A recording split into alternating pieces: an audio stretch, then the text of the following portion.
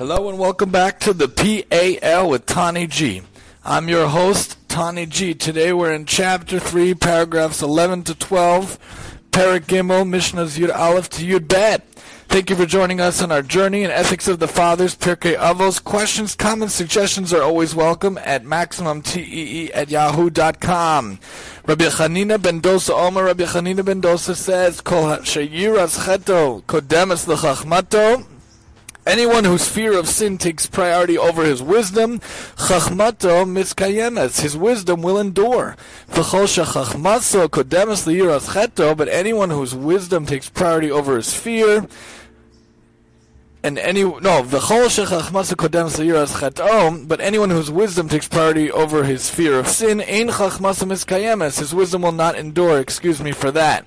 So here we're saying that someone's fear of sin should take priority over his wisdom.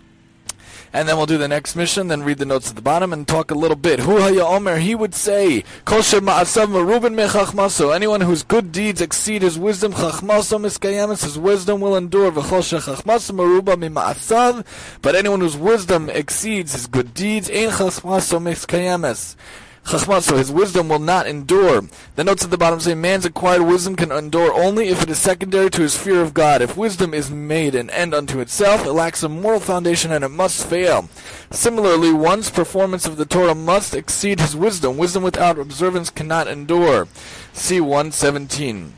So when we're dealing with our lives and we're dealing with actions in our lives and we're dealing with people and whatnot, we have to realize, and when we're dealing with it being in the service of God and hopefully making a good Kiddush Hashem, sanctifying God's name and serving God and making the world a better place, you have to have more fear of sin than your wisdom. And that's not even the highest level. The highest level is loving God. When you do something out of fear, when you do things out of worried about retribution and punishment, that's not the highest level. Think about a child and a parent. If they listen to the parent just because they're worried about losing their money, their chore money, or they're losing their gifts or losing their toys, that's not the highest. If they do something because they love the parents, that's a higher level. So for us too, when we do something because we love God and want to serve Him and make Him happy, that's even higher than the fear of sin. But still, we should do things not because of the wisdom. Don't try to rationalize things. Don't try to think about things logically or whatnot, because a lot of the laws, a lot of the commandments don't have a rational or a logical basis, especially something like paraduma, the red cow, where it purifies one person and it makes impure the other person.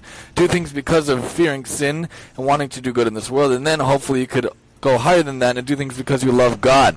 And then the second paragraph, we're talking about your good deed should exceed your wisdom. Even when it doesn't make sense to do good things, even when it makes sense to not like another person and to wish him ill would make sense, you should make sure to go above that and do good deeds and try to only help him and do things even in questions and don't question things, but do things even in situations when it might not seem to make logical sense to do them, because you should act good and do good even in situations, even in places and situations and circumstances where it might not make sense. So always do good and you'll have good and the wisdom will endure. This has been the PAL with Tani G.